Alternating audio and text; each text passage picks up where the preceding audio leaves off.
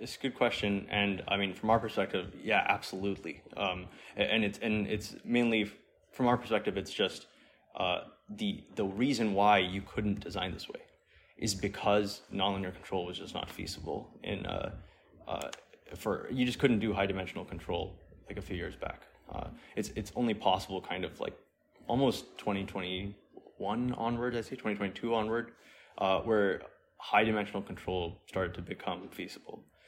So if you actually look back at the Shadow Robot company from some years ago, maybe almost a decade ago now, because I think it's like they're like 20 years old.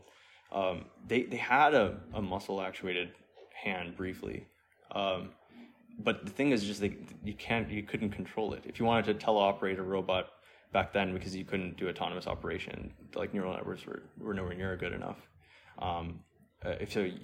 You're not doing autonomous operation. You couldn't do it because neural networks weren't good enough. So you had to teleoperate.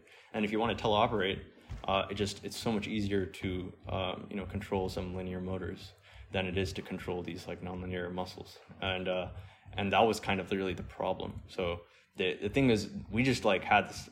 Rukash had this certainty even without kind of knowing where it was going to go. It's just kind of knowing, hey, AI is going to get better and better, and so it should be fine.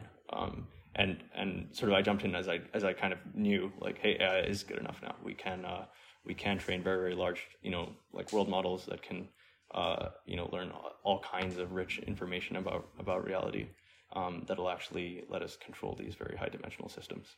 So yeah, I'd say that now that that's possible, you should rethink how you're doing your hardware. You're not constrained the same way you used to be. And so that's why from day one in this company, we don't operate on any of those constraints.